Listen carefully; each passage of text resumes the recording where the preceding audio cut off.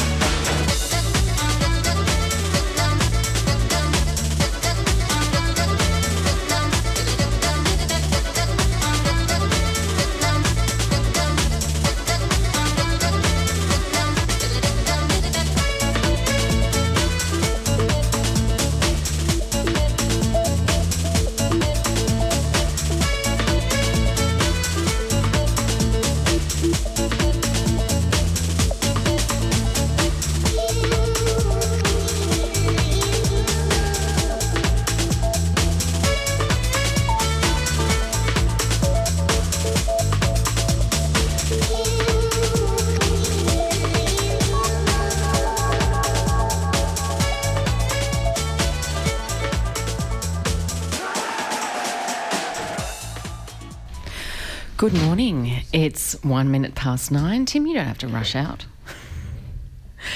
1 minute past 9, and you are tuned to 102.7 3RRR, and it's time for this week's edition of Radio Marinara. My name's Bron Burton. And I'm John Ford. How are you, John? I'm doing really well. Excellent. No Tim Thorpe in the Radio Marinara. I think he might be scared of fish. He's run away. Yeah. He is running away. He's got a fish allergy. Doesn't like us. But not Kent. No. Kent loves fish. He does. Thank you, Kent. Good morning, Kent. Is panelling for us today. And thank you, Tim, for Vital Bits. Thank you. We're back. I've been away a couple of weeks. I've been in New South Wales. Yep. Enjoying the South Coast. Big shout out to our subscribers in New South Wales. Oh, you got any Bermagui subscribers that you sort of just catch up with? Don't know about Bermagui. But I did spot a RRR sticker on a window of a shop, and now I can't remember which one it was. But also, big shout out to Candelo. If you live in Candelo and you're listening via streaming, we had a subscriber from Candelo a couple of years ago. I think nice. I incorrectly mispronounced it as Candelo, and also said that it was near Bermagui. It's actually about an hour and a half away from Bermagui, but in the rough vicinity. It's all part of the Sapphire Coast, right? Yeah. There's Dave Graney's actually playing up there in a week or so, and there's a music festival. The Candelo Music Festival, which looks amazing. So it was a bit hard to drive away and not be able to go to that. There's a few music festivals on the weekend. I'm sure maybe half our listeners are off doing things like that. That's it. Melbourne town's quiet. That's it. Yes. Or you might be down at Bells Beach. Yep, Bells Classic's on. Bells Classic on this weekend. And the surf looks pretty okay. Yeah, decent. Yeah. You're going to do our surf report? Oh, no. Hey, I haven't picked up a surfboard since I was 13, so no. We've got a very good show as always, John. Of course. You're kicking off? Yes, I am. Yes, lots of Great Barrier Reef news. Both a little bit sad and a little bit positive too. So we'll see what we can do with that. Yeah. Great. Yeah. We're going to briefly, but very sincerely and with heartfelt sorrow, acknowledge the passing of John Clarke. In addition to being the brilliant man he was in the world of satire, he was also an incredibly passionate advocate for the coastal environment and particularly Westernport. And long-time Marinara listeners might remember it was actually back in 2009. I thought it was only a few years ago. It was 8. He came in and spoke with us with John Swan, both Johns being the founding members of the Westernport Seagrass Partnership. Yep. So in weeks to come, I think we should play our interview with the two Johns again. It was wonderful. But for today, we're going to play just a little piece that he did a little bit further along in the program from a series he did for Birds Australia called Farewell Shorebirds, featuring RRR's very own Sean Birdman Dooley. But of course, not just John Clarke. It was a Clarke and Dorr collaboration. So we'll be playing one of those today. Then PT Hirschfield's going to be joining us in studio, and we may well hit PT up for a dive report as well. She dives pretty much every day. Don't know if she's diving today because she's in here this morning.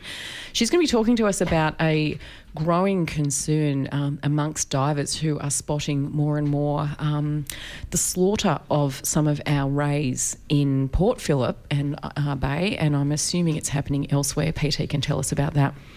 All kinds of different rays that are just appearing under piers, dead, and dead from quite violent means. So it's really concerning, and PT is going to talk to us about that and a group that she's starting up to raise awareness, which is what it's called, and try and bring some action to stop this from happening. And then to close the show, Jeff Maynard's coming in, and all I know, John, is he's bringing a film about nautical knots. Nautical knots? Yes. Knots as in the speed, or knots as in the tying knots? Well, he did say dust off your ropes. So I'm assuming they're the knots of the tying variety. Yeah, right. Yeah. Interesting. Yes, looking forward to that. So, the weather today, though. Yes. Yeah, it looks like a pretty good start to the week, nice, considering what we've had. 21 degrees today. No rain until Thursday, so it's lovely. And Wednesday, Bron, I know I'm skipping Tuesday and Monday, but Wednesday's going to be 27. Oh. The magical, beautiful 27. We'll so back guys, up again. Yeah, it's looking pretty nice. So today we've got 21, tomorrow 23, and then Tuesday 25, Wednesday 27, and all sunny. All sunny and reasonably sort of light winds. So actually it's going to be really good weather for getting out on the water over the next couple of days. So that's really good for people that's, on holidays, or maybe taking a little bit of an extended holiday into the week. Really lovely weather, and really particularly for the water. And then, yes, there's going to be a shower on Thursday and on a Friday and then on Saturday and then on Sunday. But let's not think about that, all right? So, yes, anyway, the weather's looking pretty good. I don't have any diving-related information, but maybe PT can help us about that a little bit later. Cool. But yes, the surf, though, very important because, as we said, bells today. So at Torquay, we've got clean 3 to 4 foot sou'westers, so not very big. What's that, 1 to 1.25? Yeah, 1 to 1. Roughly? Yeah, exactly. Maybe you'd say 1 to 1.5 there, maybe. Yeah. But at least they're kind of clean. They're not, it's not been blown out. But with an offshore light nor'wester. Looks a bit better down the Mornington Peninsula way, where it's looking at clean 4 to 6 foot sou'westers. So a little bit better down there, I think, if you're making a decision. You probably want to stay away. If you actually want to surf, you probably want to stay away from the surf coast anyway. I think it's going to be pretty chockers. Yeah, it'll be hard to find a car park. Yeah, anywhere. Yeah. Cool. Hey, I reckon we got time for quick news. Yeah, as I say, we've got a bit of Great Barrier Reef news. It's something that I've been following now for quite a while, and I'm sure we have in Marinara, and obviously there's a lot of bad news. And I'm going to start off with the bad news, and we might come back with a little bit more of a, okay, guys, what can we start doing about this? So I've been talking in the last couple of months about the second coral bleaching event that we've had in 2 years. So 2 summers, and we've had 2 coral bleaching events. And so last year it was mostly in the north, the far north, so basically Cooktown all the way up to the top. Now we've seen most of the coral bleaching occurring in the middle section of the reef. So from about Cairns to Cooktown. So over the past 2 years, we've had major or severe coral bleaching in 2/3 of the reef, and some of those have had 2 years consecutively, and we just don't know if they'll be able to bounce back from those two consecutive years. So some reefs, have been hit really, really hard over this time, and then I guess really need to get out there just how uncommon this is, and that we've only ever had 4 bleaching events ever on record. Ever. And this is even going back through the cores to try to identify whether it might have happened in the past, to go back through they actually drill down into the cores to find out anyway, they're magical science, let's just say, and we've only had 4, and they've all happened in the last 10 or 15 years, and 2 of them have been now. It's just and there's. Yeah, this is not normal, people. I guess this is what I want to reiterate. Do you think there's a lack of understanding out there about what the term bleaching actually means? Do you think at some level people think, it's just that the corals are turning white? They don't realise that they're actually dying, and what that means for the entire tropical reef ecosystems. Well, the coral doesn't necessarily die if it get the symbiotic relationship back. Then it can, because it does expel the algae and so on. But then if they can get the algae back within a certain period of time, they can still live. Like they can live a certain amount of time without that. So it doesn't necessarily mean they die, but it's about how if they don't get that relationship back, find the algae to get the symbiotic relationship back, then yes, they will die over time, absolutely. And particularly if the same coral does it 2 years in a row, the chances of it dying is a double hit. So I think it's the mechanism's not that important. In some ways, for the broader understanding, it's just the fact that this is not normal. I think that's, and then we've got a real problem here. And the cyclones is interesting, and we want to update it with Cyclone Debbie, right, which we've just had, which has caused, some real devastation up north. But it's come a little bit late in the season to cool the waters. So what we had last year, the reason why it only hit the north of the reef is that we had a cyclone in Fiji, and then that kind of came through with a lot of rain and so on, and then it cooled the water, and it's fine. But unfortunately, Cyclone Debbie was a bit late for that, and actually it's only compounded the problem by causing a lot of cyclone damage to the reef. So actually in years like this, where you get bleaching and you get a cyclone in the same part of the reef, again, really, really bad stuff. Anyway, Triple R declares an April amnesty. Feeling the guilt of being a freeloading listener? Subscribe and go in the running to win a handmade 4-seater dining table made from recycled Australian hardwood timbers from Andrew Gibbs Furniture Design. A gift certificate to spend online at lovehate.com.au. Thoughtful Melbourne designers of contemporary jewellery. Courtesy of Sourdough Kitchen, a voucher for catering, gelato, bread, pastries and coffee, all made from Victorian produce. A collection of 10 books from Scribe Publications, one of Australia's leading independent book publishers. Dinner for 2 at Choo Choo's at the top in town, plus entry to a TOF event of the winner's choice. 3RRFM. Triple R's April Amnesty, running till April 30. To subscribe, call 9388 1027 or go to rrr.org.au. 1 second. yes, I'm going to continue a bit of a conversation about the Great Barrier Reef. Yes. I talked about a bit of negative news, but I want to talk about what we might be able to do about it.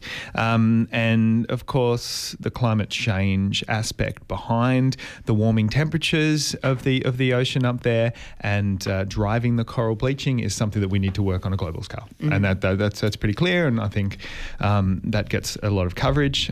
Just to give you an update on that, Australia's greenhouse gas emissions did increase last year by 0.8%. So we are still doing our share to contribute to that, let's just say, to accelerate that, let's just say. Look, and there are two quite interesting programs that I was looking into during the week. First one was about monitoring the reef and using citizen science. So getting people out there to understand a little bit more about coral bleaching and, you know, where it's happening and where and when.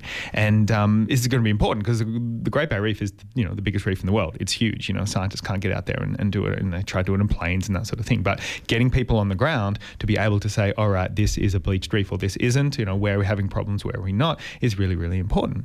So a group called Coral Watch, which was set up 15 years ago by the University of Queensland to, you know, check corals basically, what's the health of our reef in different areas.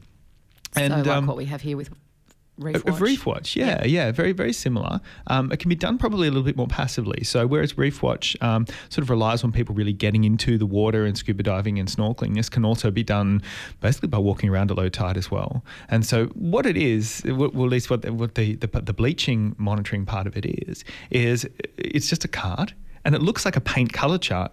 Or, you know, one of those like a pH testing or something which changes color, right? You know, and so you've got, and then it'll have 6 different colors, and so you'll know which these are the corals, the red corals, and they should be, you know, bright red, and then there'll be a gradation of the colours towards white, and you give them a score. So it's a health check. It's a health check, yeah. And you walk around, and then there's the green ones, and then there's the blue ones, and then they've got all these shades of different colours, and so you go around and you work out how healthy is that coral, because the colour of it is directly related to how healthy and how much of those you know, how many of the little coral polyps are actually alive and you know, filled, I guess, in there, and they're not empty. So it's really cool. And it's been being really, really successful. And if anyone is interested in doing that, whether if you're going for a holiday up there or you live up there, check out coralwatch.org, and you'll find out all about it, and they've got an app for the phone and all that stuff to put information in and, you know, do it on the web or whatever.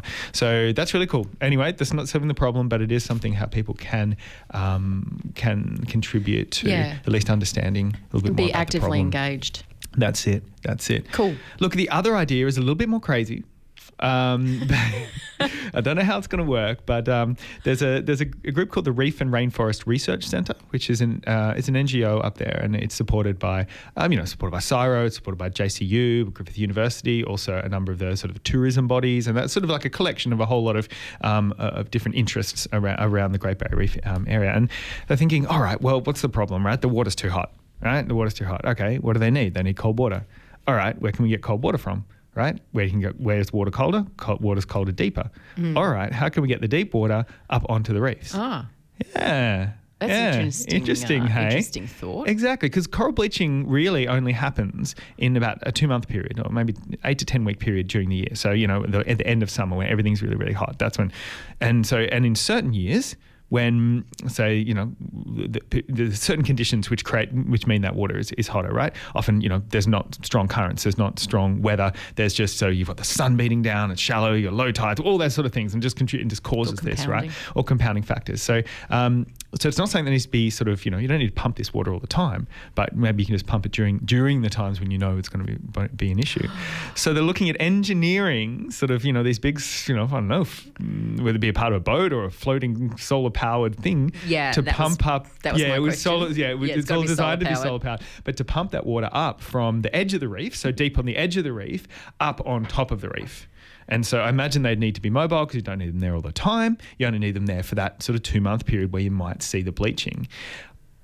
Obviously, it's not going to happen all over the reef. You can't have that, but I think they would focus on sort of the key tourist reefs and the key, you know, reefs that might be high in biodiversity and those sort of things. So is this just a concept at this stage? It's just a concept, right? Yeah, it's just a concept. But, you know, I mean, when we get to the point when we're engineering solutions like this, you know, we're pretty desperate. Yeah. We're really desperate. And, but yeah, anyway, it means that, I mean, you're always going to be fighting nature. That's the crazy thing, you know, and then if you turn it off you know, if it works and then 25 years you go, you turn it off, then that reef's gone. You know, you haven't given it the time to adapt. You haven't, you know, you've just sort of, it's only alive because of our engineering solution. So whilst it sounds great, and I don't think it's necessarily the way of the future. But anyway, there's some interesting, maybe it'll be like a zoo reef in 50 years' time.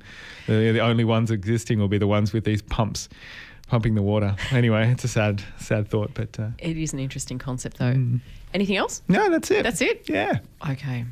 All right. What we're going to do now, and mentioned at the start of the program, is acknowledge the passing of John Clarke. And he, I'm sure all of you listening would have had the same response as all of we did, which was just utter shock when we heard. No one would have seen this coming. Westernport Seagrass Partnership are feeling it extremely acutely. John Clarke was the founding member of the Westernport Seagrass Partnership along with John Swan, and they've put out a statement expressing obviously their great sadness and what this means for them. A couple of things that John did, if you missed the start of the program, we were talking about back in 2009, the partnership released a DVD called Westernport, the DVD, and John had quite a big part to play in that, and that's why they came into Triple R, was to talk about that with us on Marinara. Another great thing that John did was with Brian Dorr, was a small series for Birds Australia called Farewell Shorebirds, and a few of you out there have been sending me links to this during the week. So we thought we would play one of these now, and particularly in the weeks ahead, I'm pretty keen to make some contact with Birds Australia, and it's coming up. May is the migrating season for the shorebirds. So I hope you enjoy this one. This is John Clarke and Brian Dorr, Farewell Shorebirds, the Redneck Stint. Good evening, and thanks for coming up off the beach. It's a great pleasure. Very nice to be here. I haven't got long. We're a bit busy with packing up. Yeah, I know that. I've got a few questions I need to ask. Yeah, okay. Is that all right? Yeah, let's go. Yeah. Now, you're a redneck stint, aren't you? I am a redneck stint, yes. Good evening. You don't seem to have a very red neck. Well, no, the red neck is really a feature of the breeding part of the year, the breeding season, the breeding plumage. And the breeding season hasn't started? Hasn't really started yet, but I tell you what, Brian, when it does... Yeah? You'll become an Australian? No, it's just that your neck reddens up a bit. Your neck just gets redder. Can't read my own writing. Yeah, no, I'm a redneck. You said you're packing up. Where are you going? Siberia, Brian. We go to Siberia every year, eastern Siberia, which is absolutely lovely. Yeah, that's a fair way to travel, isn't it? It's 11,000 kilometres, Brian, yeah. Oh, that's a huge distance. Well, you get used to it, Brian. I mean, if you want to think of it in human terms, it's about the distance between here and Siberia. Right, goodness me. Yeah. And a few of you go? Yeah, we normally get a pretty good turnout, Brian. Some of the young ones, are not up to it yet, and some of the older ones perhaps aren't up to it. But, we get very good turnout, yeah. How many of you are there? Altogether? Yeah. About 300,000, Brian. Wow, that's a lot. And how do you actually get there? Well, Brian, we fly, we're birds. Yeah, that's right. Yes, of course, I understand we that. fly but there. It's still a long way, and I mean, it's got to be difficult. Well, Brian, we get used to it. It takes it out of you, but it's a what we question do. I've always wanted to ask a bird is, how do you sleep when you're in the air? Well, that's a very good question, Brian. I'm glad you brought that up. I can micro-sleep. I can shut down half my brain for a very, very brief period. Really? Yeah, I just did it. When? Just then. Really? Yeah. You want to see it again? Yeah. There you go. Good morning. Nice to see you, Brian. Sorry, Now you're doing it yourself, you see. Isn't it refreshing? Wow. It's very refreshing, and then you can continue, of course. And who's in charge of you all? I mean, how do you know where you're going? I mean... You're not a bird, are you? Well, no, I'm a human. No, you're a human, no wings, you see. There's your trouble, Brian. Right. It's a bit hard to describe flying to someone who hasn't done it, really, but... Yeah, but you must have a system. I mean, how do you navigate? Well, we do it by instinct, Brian. Right, instinct. Yeah. Right. Yeah. You can follow us if you like. If you're very, very interested, there's a website you can go to and you just register. That'd be great. You can follow the whole trip, yeah. Well, when are you going? Pretty soon, Brian. We're just waiting for the weather to break. Are you on Twitter? Yeah. Yeah, I'll tweet you. Great. I'll tweet you when we're going. Terrific. PT Hirschfield knows our bay and its marine life inside out. She dives pretty much every single day, and she joined us recently for our 20th anniversary OB in Rye to talk about the need to look after the animals and plants that call Port Phillip Bay and Westernport home. Diving so much means that, as well as seeing some of the great things in our embayments, PT and other regular divers regularly witness some atrocities, including the routine killings of our magnificent rays under jetties and piers. In the words of the Lemonheads, it is indeed a shame about Ray, and joining us now to explore this issue and what can be done, we warmly welcome back to Triple R PT Hirschfield. Good morning. Good morning. Thanks so much. It's wonderful to have you here. What's going on? So basically, we've got a few issues that as a dive community and even members of the broader community, locals, tourists, even members of the fisher community are concerned about. To really put this fairly complex issue into a nutshell, I'll break it down into two problems and a solution, and then we can come back and talk about some of those complexities. But really, one of the main areas of concern is the way that some fishers on piers are dealing with their unwanted catch. When I started diving 7 years ago, right up through to this day, almost on every dive, I have noticed that there are these rays, fiddler rays, often known as banjo sharks, that essentially have been caught, pulled up, killed, and unwanted, and thrown back into the pier. And they're whether we see 1, 2, 3, 5, one member of the dive community reported seeing up to 18 rays on a single dive. And they're obviously not things that the fishers on those piers are wanting to catch, otherwise they would keep them. When I spoke to one older Italian fisher in the car park and I said, can you help me understand why there are so many of these rays that are just being thrown back? He said, I sit on the pier all day. I catch very few fish. I'm frustrated. I get angry. I pull this up. I have to kill something. Right. I don't want it. I throw it back. So the way that unwanted catch, it's endemic to our piers. And it's not just the piers of Port Phillip Bay. It is the piers right across Melbourne, right across Australia. There are other groups campaigning for the same sorts of recognition and protection for rays that the group that I've just started and working with a group are doing. The second issue is how they deal with the rays that they want to keep. And sometimes we will find, in fact, not sometimes, frequently, we will find rays that have been pulled up and cut in half because potentially not a lot of people eat ray. It is possible, and there are perhaps some members of the community that have maybe a cultural preference for eating ray, or they may want to strip the back end of it for bait.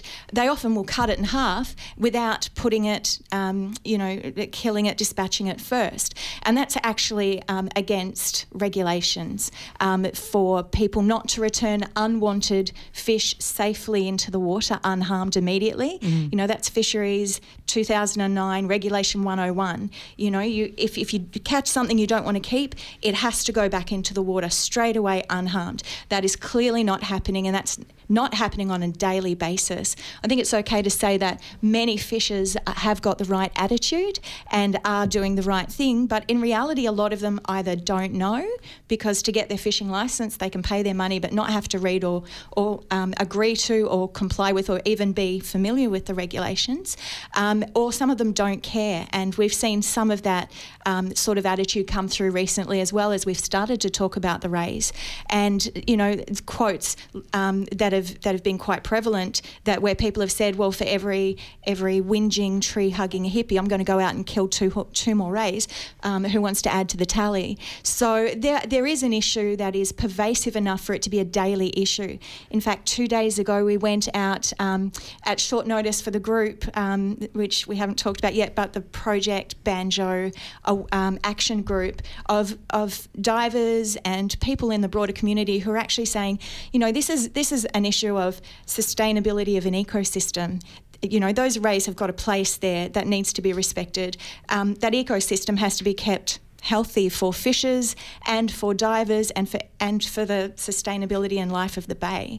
It's people who care about animal cruelty and saying, well, the RSPCA are not really able to, or it's not their prerogative, not their priority to follow up on animal cruelty with marine animals, but then fisheries are great when we report it, but perhaps we need to go a step further in addressing these issues and say the solution for unwanted and wanted catch is actually protection of these rays at piers and jetties. It's both a simple and a complex issue, isn't it? Because this is not a matter of bycatch. This is a targeted problem where there is a group of people out there that are targeting these particular types of animals and killing them for reasons that are not to do with food or you know, their recreational fishing practices. Even the accidental catch and how that's dealt with. Yeah. And you're noticing that in the evidence that you're finding as divers in terms of what you're finding under the piers.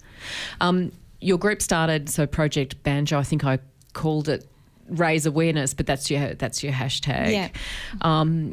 RAYS awareness. Yes. Yeah. So it started in late February, but things kind of escalated with the killing of a smooth ray, and this is where things got personal for you, isn't it, PT? Yeah. So tell us that story. What happened? So we started the group, and it turned out that there were a lot of divers like myself and other water users who had been very angry for a very long time, but felt a little bit disempowered and isolated, not quite sure what to do. And I personally, late February, was diving, and I looked at one more dead ray. And I just said, I just cannot see one more dead ray that's been killed for no reason, thrown away like rubbish under the pier without doing something. So I started a group, and people very quickly got on board.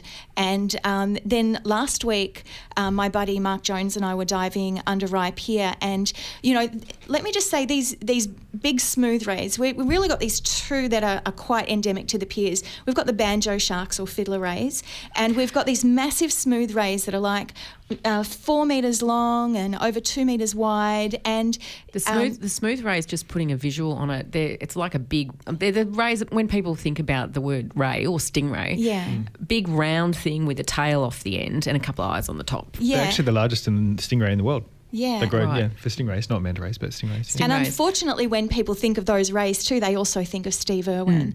I think since 2006, we've had this global fear and distrust of rays. And trust me, if they were the malicious manhunters that, people have started to, in modern mythology, believe, like, Spielberg's Jaws, then I wouldn't be here today. Anyone who's encountered them knows they're big, tame puppies, and that's part of the problem why they need this protection, is they're very trusting, they're resident to those piers, and they pose no threat. They're very gentle, docile, non-aggressive animals. In Steve Irwin's case, and that's the question that always gets raised, well, what about Steve Irwin? And the reality is that rays are docile, but if they feel threatened and they feel like they need to defend themselves, maybe there's this really enthusiastic energy coming over the top of them, then that could very well end in a really regrettable accident. But Steve Irwin, he was the fourth person in Australia to ever be killed as a result of an accident with a ray. Well, as any animal would. And you refer to them as being like puppies and like dogs, and dogs have got teeth, and if a dog feels threatened enough, it will bite. So exactly, there's not really any difference here, is there? Same goes with the possum. You don't grab a possum, you don't, or a koala. Or a koala, any of these. They can give you some real nasty... They'll defend themselves as any animal would. They're wild animals. Yeah, so we know these rays quite well within the dive community. They're a bit celebrity, not just divers but tourists and locals alike. And we dive with them frequently, photographing them, videoing them, and trying to raise awareness that they're not what people may otherwise believe them to be. And so last week, my buddy Mark Jones and I came across one of the rays that we know very well as a local resident ray of Rye Pier. And it was under the pier with its wings hacked off and its tail hacked off. There wasn't any obvious sign that it had been dispatched prior to that happening. It is possible that it had been pulled up and then, bashed in the skull with a mallet to kill it. But even that, when it's a big puppy dog of a ray, we think that perhaps isn't good sport and good practice, and that we have to respect the place of these rays. And the photo that Mark Jones took of myself with a ray, it had more of a response on my own Pink Tank Scuba page than anything else I've ever put up, over around 100,000 engagements, over 1,000 responses, most people furious, angry. This is a global audience saying, why is this happening? This is not okay. I think sometimes you see a picture of a fiddler ray or a banjo shark, that doesn't look that different to a fish. But once you realise that these magnificent animals are, not what we have believe them to be, but have a really important role, people have really started to speak up and wanting to be involved in a very active campaign to see their protection at rays at jetties and piers. So, PT, what are the current regulations around catch or take of number one, the banjos, and number two, the smooth rays? Yeah. So because you can catch, I believe you can take banjos. You can. Yeah. You can take them. Although they're not being taken. Although the fishes that catch them are generally throwing them back in tags. So and as we really say, this is a complex issue because you have people taking them for food. Yeah. You have people catching them and throwing them back dead, and then you have people who are deliberately going out just to kill. And so there's three different issues that probably have to be, tackled in different ways. Yes. But starting with that first one about people who are, I guess, legitimately taking them for food. Yeah. What are the regulations around how many you can take, or what you should be doing with them? Yeah. So when I spoke to Fisheries about the big smooth ray, this is Fisheries Victoria. Oh, Fisheries Victoria. Yep. So obviously there's the 1-3 fish line for people who see offences, that they're able to report them, and that's one of the initiatives that we really want to get behind. The fisheries have been great in following up within the constraints of their resources, the reports that are made to them. But they're allowed to take one big smooth ray, and they can take, I think it's a unlimited number of banjos, which is outrageous, with no minimum bag size. Just on that, you would need to have a recreational fishing licence, wouldn't you, in order to be able to do that? Yes. So when you say people true. can take, they need to have that licence in the first place. That's correct. And can I say, we also know very little about these, and particularly about smooth rays, and I've done a little bit of work into smooth rays, and we know very little, if not nothing, about their populations in Port Phillip Bay. Banjos we know are highly abundant all across Port Phillip Bay, but we don't have any numbers on that. So it's just this is just my ecological perspective, just sort of seeing what we actually know about them. But in terms of if there is unlimited, I didn't realise there's unlimited potential take of banjos, which is that could be a cause for concern. We've got Jeff Maynard coming in shortly, so we've got a couple of minutes left. Just wanted to talk about what your group is planning on doing, PT. So you had a gathering, you were saying a couple of days ago. What happened there? Yeah, so this group is really committed to seeing this situation turn around, and we had an opportunity to have a photo shoot with the Herald Sun the day before yesterday, and with less than 12 hours notice, we had a really good number of people turn out for that. And so we're encouraging people to report to fisheries, to write to their local MPs, to write to the Minister for Agriculture, Jala Pulford, and the State Minister for Agriculture, the shadow ministers, to write to fisheries and to really put this on the agenda. As we know, fisheries have got, or the state government has got a target 1 million to increase the number of fishers in Victoria, and I think that's by 2020. Within that time, currently there are 750,000 licensed fishers, and so that's 250,000 fishers. A lot of those are going to wind up being on the piers. So now is probably a really good time to think, well, what are we going to do if these rays need protecting, which we strongly believe that rays at piers and jetties should be protected, and there's an excellent precedent. In Western Australia, fisheries have, in 2015, they've actually got protection for smooth rays and black rays for exactly the same reasons that we are talking about, because of their value to tourism, their value in the ecosystem. And so we think now is really timely, and we're very committed to seeing that this gets put on the agenda, stays on the agenda, and comes through to a better solution, because it's going to be better for the divers, the fishers, the rays and the ecosystem, Port Phillip Bay and all the waters that these rays inhabit. Where can our listeners go for more info? You've got a Facebook group. Yeah. It's a closed group, but that doesn't preclude people from joining. That's right. So if anyone's listening, and that's whether you're an advocate, a diver, a fisher who wants to see more responsible fishing practice, we would love everyone to be on board with these initiatives, and there are going to be lots of opportunities to get involved coming up. And so that Facebook page is called Project Banjo Action Group, and just put your membership request in, and we look forward to joining with you and working together to better outcomes. And make sure you do include the words action group, because I just typed in Project Banjo and there was some banjo musical group from the US that popped up. So Project Banjo Action Group, and your tag is hashtag Rays RAYS awareness. Fantastic. PT, thanks so much for coming in. We're going to continue to follow this up throughout the year because it is a big issue. We've had a phone call while we've been going to air. Kent, who's panelling for us today, couldn't take the call. So if you call back when we have our next track on, or even at the end of the show, we'll be able to have a quick chat to you, and also before you came in. So this is a big issue and people are listening, and I think we can very confidently say we all want this resolved. Thank you so much. Thanks for coming in. G'day, John Clarke here. When I want to learn about all things wet and salty, which is a pretty much constant desire on my part, I tune into Radio Marinara Sunday mornings at 9 a.m. on 102.7 3RRR. Oh, John Clarke. So going to miss John Clarke. All right, it's 9 minutes to 10, and Jeff Maynard, good morning. Good morning. Great to have you in. Thank you. I'm intrigued. Nautical knots. Nautical knots. Yes. And so we're talking about the knots as in involving ropes, not involving the speed of a boat. Neither. Or maybe neither. Neither. No, we're talking about a 1960s and 70s nerdy Disney sidekick actor called Don Knotts. Ah, yes. And he always played the sort of goofy guy that couldn't get things right. And in this movie, he's in love with fish. The movie is called The Incredible Mr. Limpet. And it's set... I know this movie. Everyone should know this movie. Well, considering you did a PhD on limpets, I know. Bron, it's not surprising. But we won't take you as a general, Don't judge me. public. No. Don't judge me. It's set in 1941. It's made in about 1960 something, and it looks 1960 something, but it's actually set at 1941 in America, of course. Outbreak of World War II.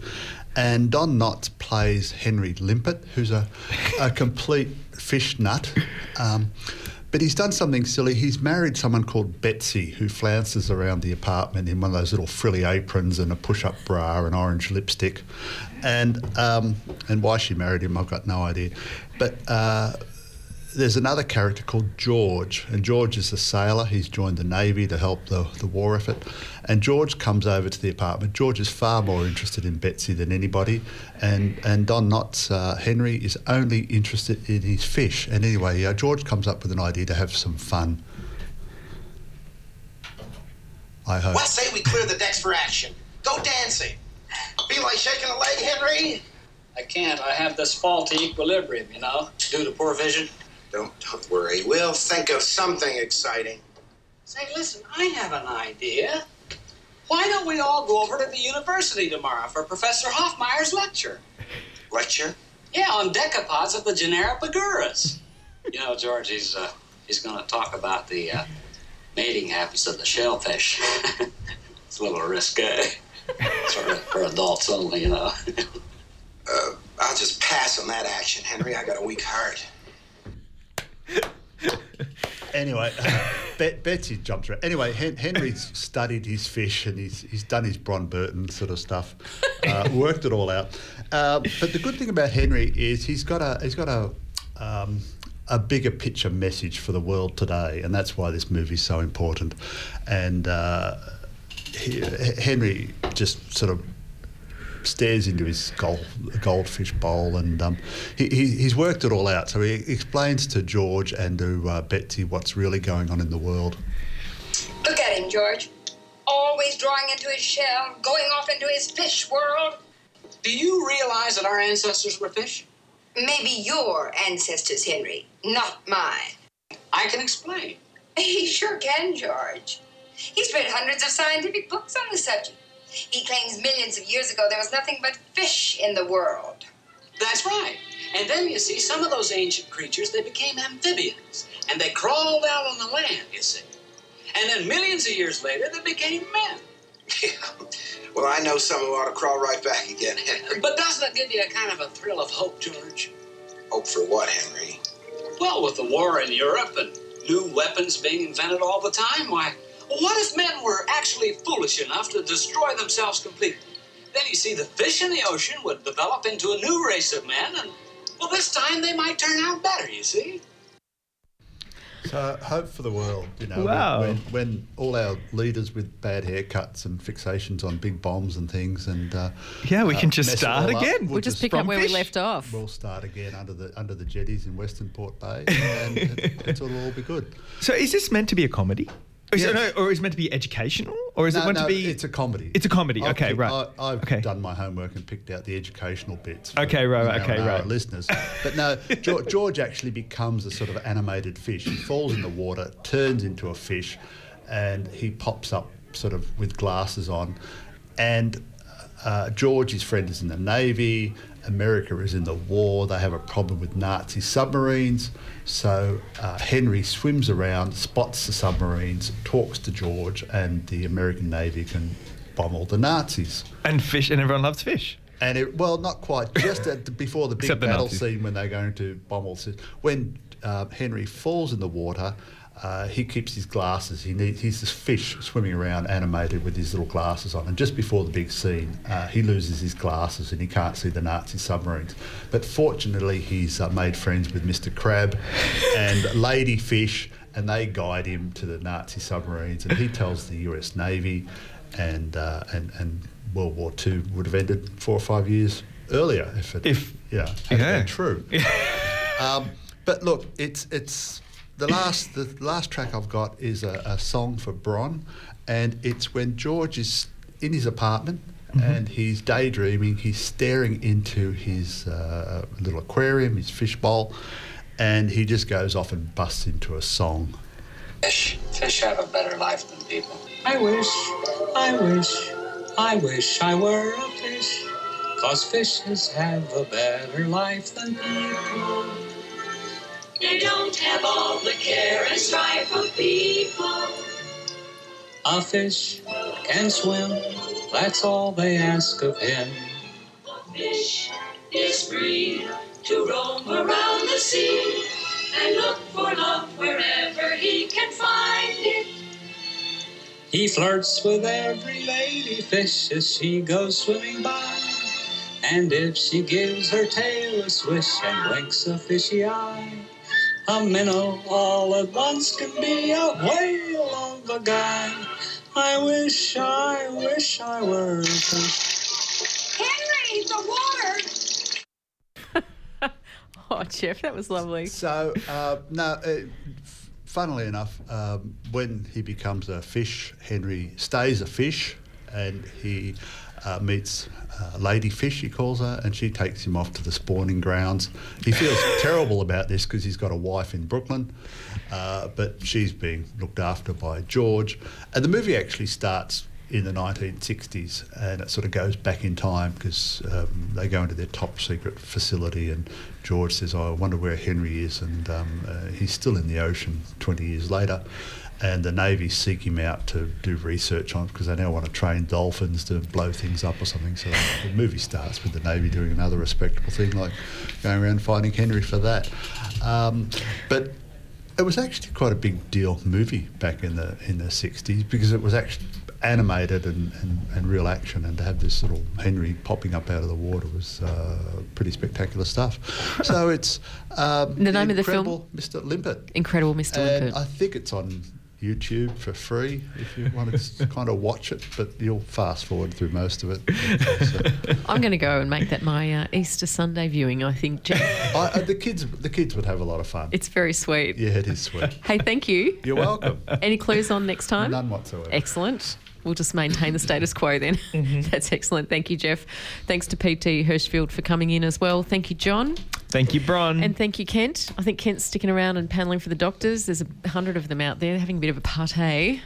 Making Easter a lot party. of noise. Yeah, indeed. On next week's program, Angeline's coming in. Rex is coming in too. Other than that, I'm not sure. Yeah. We'll do something that's going to educate and entertain. And stimulate. you all. And stimulate. And John, you'll be in a few weeks? Yeah, I reckon. Excellent. Yeah. Hey, have yourselves a wonderful Easter Sunday. Happy Easter for those of you out there who do the Easter thing. If you're away and during your long weekend, well, hope you're having a wonderful time and get out there and enjoy everything that is so wonderful about our marine and coastal environment. We'll catch you next week. Bye for now.